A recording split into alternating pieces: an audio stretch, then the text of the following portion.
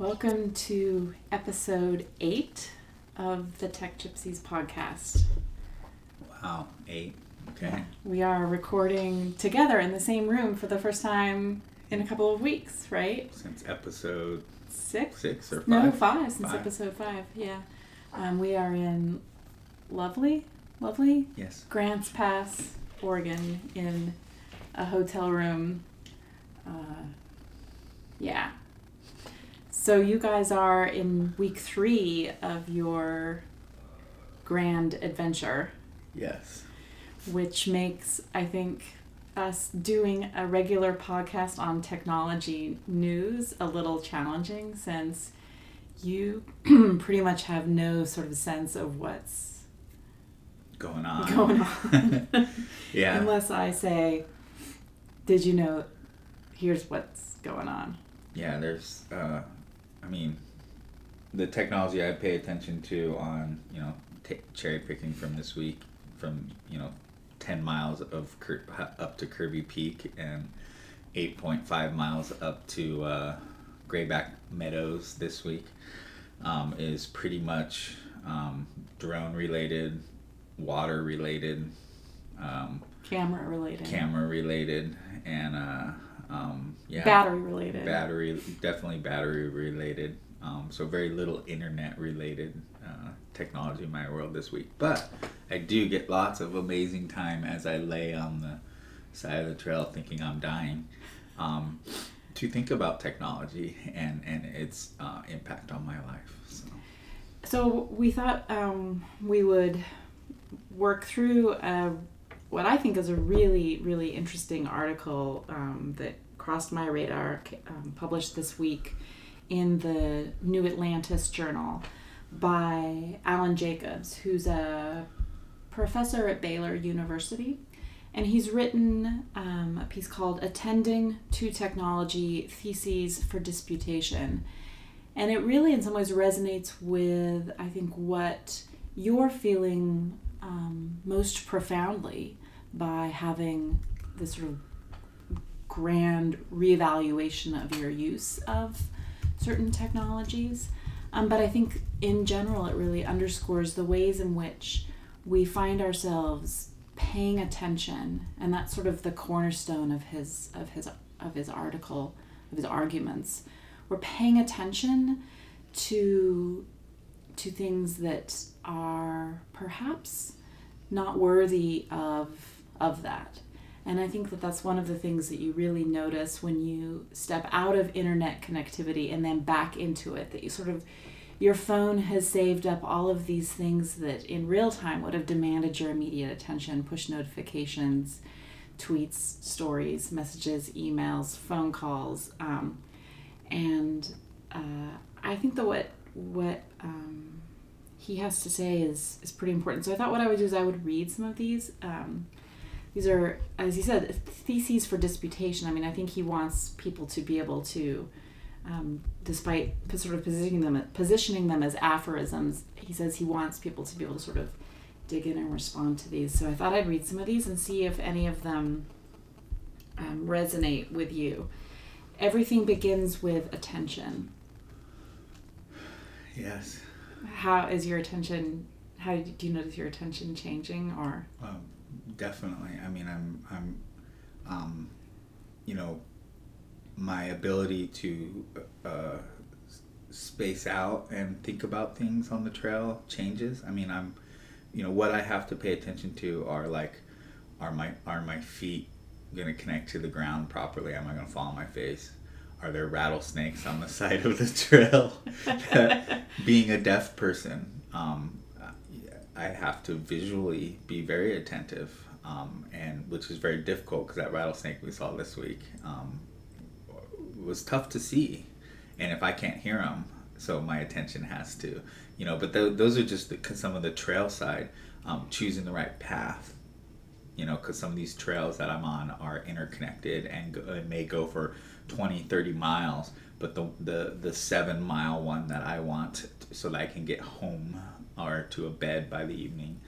So I have to pay attention to trail markers, signs, double check in my map So the things that I'm paying attention to on the trail are very radically different, and then which become very evident as I sit down at my computer. If I do get to it in the evening, um, what my whole monitoring of the API space is still front and center there. I mean, it's still pulling in my feeds, all my emails still come in, all my tweets, all my everything, all the monitors and the alerts and the real-time numbers and data are still there. But when I sit down in front of it, what I pay attention to, or what I can afford to pay attention to, because my muscles are screaming for attention. I have to charge batteries for the next day. I have to plan hikes. I have to do map research. So it all seemed, I'm not one to say what I was doing for the last 5 years is meaningless, because it's not. It was very important, and it commanded my attention, and it still does to a certain degree. But it seems really silly, some of the stuff that I would have tuned into and allow to command my attention seem really frivolous at this point in time. I'll read some more of these. Attention is both given and paid. Attention is not an infinitely renewable resource. It is partially renewable if well invested and properly cared for. Attention is therefore not just paid, but also invested.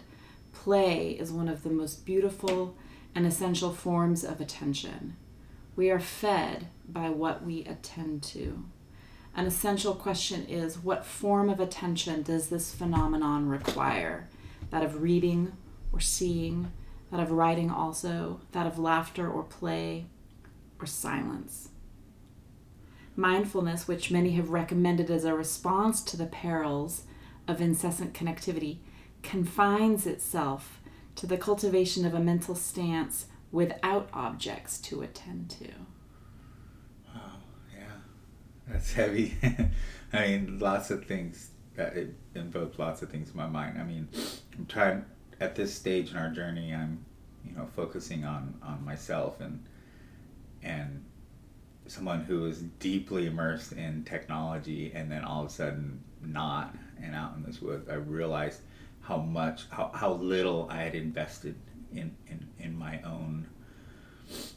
Sure, I was attentive to Silicon Valley, to APIs, to everything mobile and IoT and all this, but I was not attentive to my own physical needs, to my own mental, just sitting and thinking and relaxing on the side of a river or a creek or in a meadow.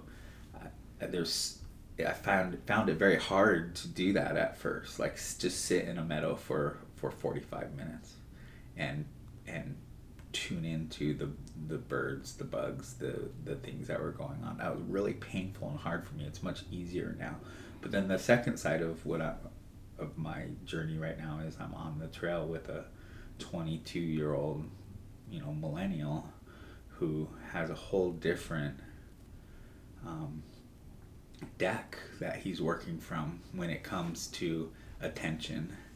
And I feel like one example of trying to cross a river that was not, it got knee deep, maybe slightly up to your waist in a couple parts, but really just knee deep water crossing the river. He wouldn't walk in it. There was no rocks you could hop, and so you had to walk in the water to get across. And I just went in and did it, and knowing that I could sit in the sun and dry my clothes. And he was very concerned with this process, and so much so that it took an hour for him to cross the river. And then, but by the end of the day, and then it was easier for him. By the second day, he would stop and sit and stack rocks and play in the water as he crossed with no concern. His attention went from his feet getting wet and having wet pants and wet shoes and wet socks and that discomfort to the joy of stacking rocks in the middle of a river or playing in a pool, putting your hand in the waterfall. And so a whole different set of attention, and I think I feel like we're we're shortchanging ourselves, and we're shortchanging our kids right now in a lot of where our attention is placed in society right now. I feel like we're giving them a raw deal because they're not getting important play time, important fun time, exploratory time that's not this demanding real time digital thing. Yeah. So here's another one: goal-directed mindfulness and all other healthy forms of attention, healthy for oneself and for others, can only happen with the creation and care of an attentional commons. Protecting our attentional commons will not be easy to do in a culture for which surveillance has become the normative form of care. Oh yeah, man. So we're told, right? I mean, I think that this is sort of like this is the promise of a lot of technologies that don't market themselves as being surveillance, but that's what they are. They are monitoring you all the time, and that's supposedly sort of an act of care, right? You want to be able to be healthy, so you hand over your personal exercise data to Fitbit, right? Fitbit monitors you in an act of care, but it's not care, right? It's sort of, and so once we've decided that these technologies of surveillance function as care, right? That's how we keep our streets clean. We put safe from crime, surveillance, instead of having a different way of addressing these sort of social issues. We use these sort of monitoring to pay attention to certain signals algorithmically, even, and that becomes a substitute for actually having a meaningful relationships. And again, this attentional commons, right? What does it mean to have this shared ownership over the paying attention to, I mean, in your case, sort of, the wilderness, but just in general, to sort of, when do you notice when someone's hurt? And outside of this sort of disciplinary, punitive, monitoring, technologized world, where do you see hurt? And is it just sort of couched in terms of acts of surveillance rather than acts of attention and nurturance and care? Well, one, all the examples I'm probably going to give for the next 6 months are going to be pretty shit simple, but that's where I live. So one way this showed itself, I wish I had taken a picture, I may go back and do one, is this one road going up into the wilderness. I mean, this was, an hour and a half drive up this one lane gravel road, and all along it, anytime there was a road or a spur that went off down to the river, there was a sign that said, "No dumping, smile, you're on camera." So granted, this is miles and miles out in the wilderness. There's no power. There are no fucking cameras. Okay? But this person felt necessary to place a good 20 or 30 signs at every one, threatening that you're on camera, so don't dump your trash. Because which is actually like a shockingly real and disgusting problem out in wilderness. We're not talking about like throwing a cigarette butt as you drive down the highway. We're talking about like pristine wilderness, bags of dirty diapers, people and dumping big garbage, truckloads of garbage, as all the way Alice's restaurant level of garbage. Yes, people, and I understand people probably pull into these little spurs and dump a month's worth of garbage down one of these little holes and ravines. I get it. It's probably a problem, and all the way to the campsite, like we ended up. And this is another lesson for my trail companion is teaching someone to pull out your own trash, which actually has been pretty easy. The challenge I've had with him is taking out other people's trash. That one is he's having trouble with, because why the fuck would I do that? They brought it in. Right, but I mean, and that's the notion of a commons, as a shared responsibility. And I'm like, no, not only do you haul everything of yours out, every little Keystone beer can, Budweiser beer can, which we found a lot of them, to the accidental drops. You see people accidentally dropping. I lost my shades in the sunglasses yesterday, so hopefully someone will pick them up. Those happen, but there's a lot of intentional. And when you're hiking and you're carrying your own stuff and your own trash in and out, carrying someone else's is a huge responsibility. So paying attention to that, but that back to the surveillance thing. I mean, that's what we're creating. I feel like is just a whole bunch of children that we have to threaten with surveillance or the next level of surveillance or the next level of penalties. It's like gaming levels of, ooh, you're not only being surveilled now that you got caught dumping trash, you're like really being surveilled and we're really watching you, buddy. It's like, what the fuck? Like, where's this gonna go? Why can't we just actually create human beings who give a shit? Yeah.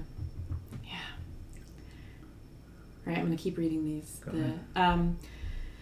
So he writes a lot about commentary here, which is, I think, interesting, particularly as you're sort of thinking about how to shape your voice in the stories that you're telling. But I'm going to keep going with some of these things that Alan Jacobs writes about technology, because some of them I find absolutely dovetail with the work and the things that I've said before too. So technology wants to be loved, says Kevin Kelly, wrongly, but we want to invest our technologies with human traits to justify our love for them. When Kelly says, I think technology is something that can give meaning to our lives, he seeks to promote what technology does worst. What technology wants model cannot be reconciled with the hacker model of engagement with technology. The contemporary version of the pathetic fallacy, right? The pathetic fallacy is attributing human emotions to objects. The contemporary version of the pathetic fallacy is to attribute agency not to nature, but to algorithms. It seems not enough for some people to attribute consciousness to algorithms. They must also grant them dominion. The real function of the Turing test is to establish our level of credulity and submissiveness before algorithms. So huge. That's so beautiful. It's like, I mean, I totally feel like technology, calling me to a certain degree. I don't feel it as much as I did those first few days I walked away from it. But because my body aching and being hungry and wanting to sleep, and the lure of the next hike definitely speaks louder than technology. But you should. It's like, I mean, it's certain technologies, right? You're still using the camera. Yeah, I'm still using lots of technology. It's these sort of internet based. It's definitely these internet. I mean, when you pull up my iPhone's the great example of it, because you pull up my thing, and my email has 5,893 as the pop-up little alert. My feeds have 18,000 in it. For unread. So, and these are these little this is technology going, I need you. Right. This is the value that Kevin Kelly and the sort of, those sort of folks, what is it that Alan Jacobs calls them, sort of code fetishists, right? Yeah. That when they assign this sort of agency to technology, that's the sort of world that we are in, that these internet technologies in particular are, we call it the attention economy. Yeah, we're giving. This is such a I don't want to say subtle, but just a form of slavery that I don't think we're seeing ooze in and creep around us. Because whether it's you're worried about your bank account, you're worried about your stock numbers, the sports numbers, what people are posting on Facebook, whether you're doing it personally or for your job or a blend of, which I felt like there was no separation really in API evangelism, what I did, what technology screamed at me each day. It was all one and the same. But some people have somewhat of a separation there. But these things are all calling to us at every moment, and how much of us we give to that and listen to that. I mean, I have all these red icons on my iPhone, and I don't give a fuck. I'm sorry, I just don't give a shit about any of them. I'll pop into. I had to unhook all the Slack channels. That was the first obvious cords to cut, because that was just in numbers that were staggering, as far as it screaming at me saying, hey, pay attention to me. Yeah. You know, and I had to just... You've missed out on this very important sentence that was typed. And some of those channels were created by me. You know, it's like, I'm not exempt from this. But I just had to whittle it down to, you know, my bank account, my Facebook, because it's my mom, it's you, and just a handful of, even my Twitter, you know, my tweet deck, I reduced down to my friends stack. So I had to whittle it down, because these things are screaming at me, even though I'm pretty resilient at saying, no, I don't give a shit, because my email and my But by design, right? By design, that's the sort of thing. I mean, and we've, you know, it's this sort of slippage of language as well, as like, we call these things engagement, right? We actually assign an increasing amount of meaning in our analytics, in our algorithms, to, quote, engagement with these notifications. And what do they mean, right? What exactly are we engaging with? Are we engaging with notifications, or are we engaging with other people? And what does that engagement look like? What does the technology actually circumscribe, rather than just afford when we talk about engagement? I mean, some of the aphorisms that, or the theses that Alan Jacobs write about, are sort of about this sort of really the poverty of interaction that comes on a place like Twitter, and sort of Twitter by design loves, because of engagement, wants people to not be thoughtful, to sort of have quick and superficial and angry responses. They want people to retweet. Are better, huh? Right? They want people to retweet these sort of quick and angry and superficial responses. I mean, that's sort of the by design, these technologies want us to pay attention to these things that are they're not, I mean, at the end of the day, they're not even necessarily meaningful. Yeah. They're damaging, and they're damaging to what we're spending our time thinking about, what we're spending our time commenting on, what we're giving, you know, again, if attention is something precious that we both, you know, that we pay and that we invest in, why are we investing in that particular kind of interaction?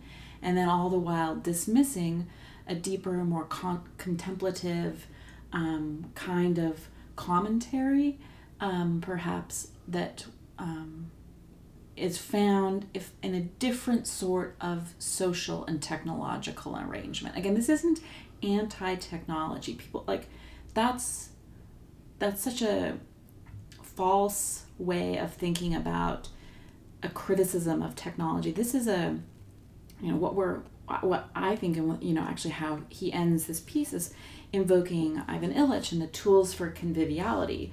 We want different technologies because we want a different culture. We want a different society. We want freedom, and we want responsibility to the collective, and we want these things that are not exploitative and extractive, and that we want to sustain and broaden and deepen human experience, not just pay attention to these little blips and push notifications that really don't get us anywhere in terms of ethical or intellectual, or, I mean, in the case, I think, of, you know, what Alan Jacobs talks about a lot, deeply spiritual and meaningful interactions with one another and with the whole world around us. Well, the way he uses attention, I think, really strikes at the core for me of what technology is doing is, and AI, and you and I talk about this a lot, that if AI can't be true artificial intelligence as the believers want, they're going to reduce us down to a point where it will seem like that. And I feel like that's what attention is like, you think of just that word attention, and then you go, well, attention to your child, attention to your health, attention to listening to a bird, listening, something that's very precise to attention economy, something that's monetizable, and attention to your notifications and attention to your feeds. It's like, it's something that can be very meaningful or something that's very meaningless. And I think the technocrats and the people, the believers, really would go for the latter, and reducing everything to a more marketable, more commercial, a more trackable version of every one of these words, whether it's revolution, whether it's attention, whether it's all of these very meaningful words that have a lot of history and deep roots in our world. If technology gets what it wants, it's going to be the diluted commercial version of it. And of course, it's not technology, right? I mean, I think that, to me, like, that's one of the great flaws of the way in which Kevin Kelly's book, What Technology Wants, and more broadly, some of the ways in which he sort of represents the way in which we assign this agency to technology. But it's not what technology wants. Technology is a fucking object. It's an inanimate object. It has no desires. Now, the people who, like the entrepreneurs, the engineers, the investors, politicians, exactly, they want things. They want a certain world. And I think that world that they want is sort of absent of care for the world, for humans, and the other living beings in it. There was the piece, or the Elon Musk, I didn't even pay that close. I mean, he did an interview perhaps in which he said that he believes that it's very, very unlikely that we are not living in a computer program run by a very advanced AI system, and it is highly likely that we are living in the Matrix. And if not, he says, then the world's about to end. Like, what the I mean, I have many problems with that worldview, least of which being like, these are the people that get listened to as being like the most intelligent and innovative people, and they have like sheer wackadoodle, like completely ludicrous philosophical and political outlooks on the world. But if that's your worldview, like if you honestly believe that this is a computer program, then you've really missed the boat in terms of understanding and really important, I think, philosophical underpinnings. But then again, if you believe that this is a computer program, you don't have to care. Well, I think these people are moving so fucking fast. All the time, every time. They don't have a moment to slow down and think and experience and feel. And I really fucking feel bad for them because, and fuck you, because it's like, fuck you, Elon, because this is like, I'm a pretty fucking amazing human being. I think I'm not a fucking simulation. I'm a living, breathing, feeling, deeply thinking person. And I'm thankful that I'm able to slow down enough this summer to stop and contemplate my life, what's going on around me, enjoy the beauties of this earth, and to reduce it just simply to that. I mean, people, you can't reduce everything to an algorithm, to a transaction, to this just feels like religion to me. It's like, oh, you're just going to simplify something down to something that you can include in a sermon, include in a press release, include in a soundbite, and get you your congregation worked up and following you even further. That's all it is. Maybe we'll end with this quote then. This is the nice one a nice one from Alan Jacobs' piece that taps into just that, in which he says, first we would immanentize the eschaton, right? The end of the world is near. Yeah. That's what Elon Musk said, unless it's a computer program. That's disruptive innovation. That's this whole belief the robots taking over the world, the death of everything, right? Computers mean the end of, fill in the blank with whatever you're selling. First, we would immanentize the eschaton and then code it in Java. And I think that's, I think that this is the crisis, and it is in some ways absolutely a moral crisis. I mean, Alan Jacobs is a conservative writer. He writes a lot about Christianity and the humanities, theology, and literature. But I think that what he's identified in many of these pieces is a moral failing, and slightly different, I think, than an ethical failing. I talk a lot about the ethical failures of Silicon Valley, but this is a deep moral failing, and it's a crisis, a moral crisis across, I think, our society. And it's a moral crisis of attention, and that's that's profoundly frightening, because we could let suffering occur and not care. We could let global climate change become actually end of the world sort of levels of crisis and not care. But our attention is paid to how many likes on Facebook, what Kim Kardashian did today. I mean, even what Donald Trump is sort of is playing into the sort of attention and at the loss, I think, of humanity. Yeah, and that's precisely the moral crisis I had end of last year going into this year. And it's interesting that you use Java as that reference that he said. That is, for me, APIs are this underpinning, this pipe that everything, all of these things that we're talking about, whether it's your payments, your taxes, your banking, your all those notifications, those emails, those photos, videos, all these things that the digital world are touching on. And I felt like in the last 5 years we had a chance to not make those truly meaningful as like human meaningful, but do it in a good way and an ethical way. Right. The payments would be and that's micro lending, and right. we actually be Tools helping the farmers in Nigeria build something, right. or the poor people.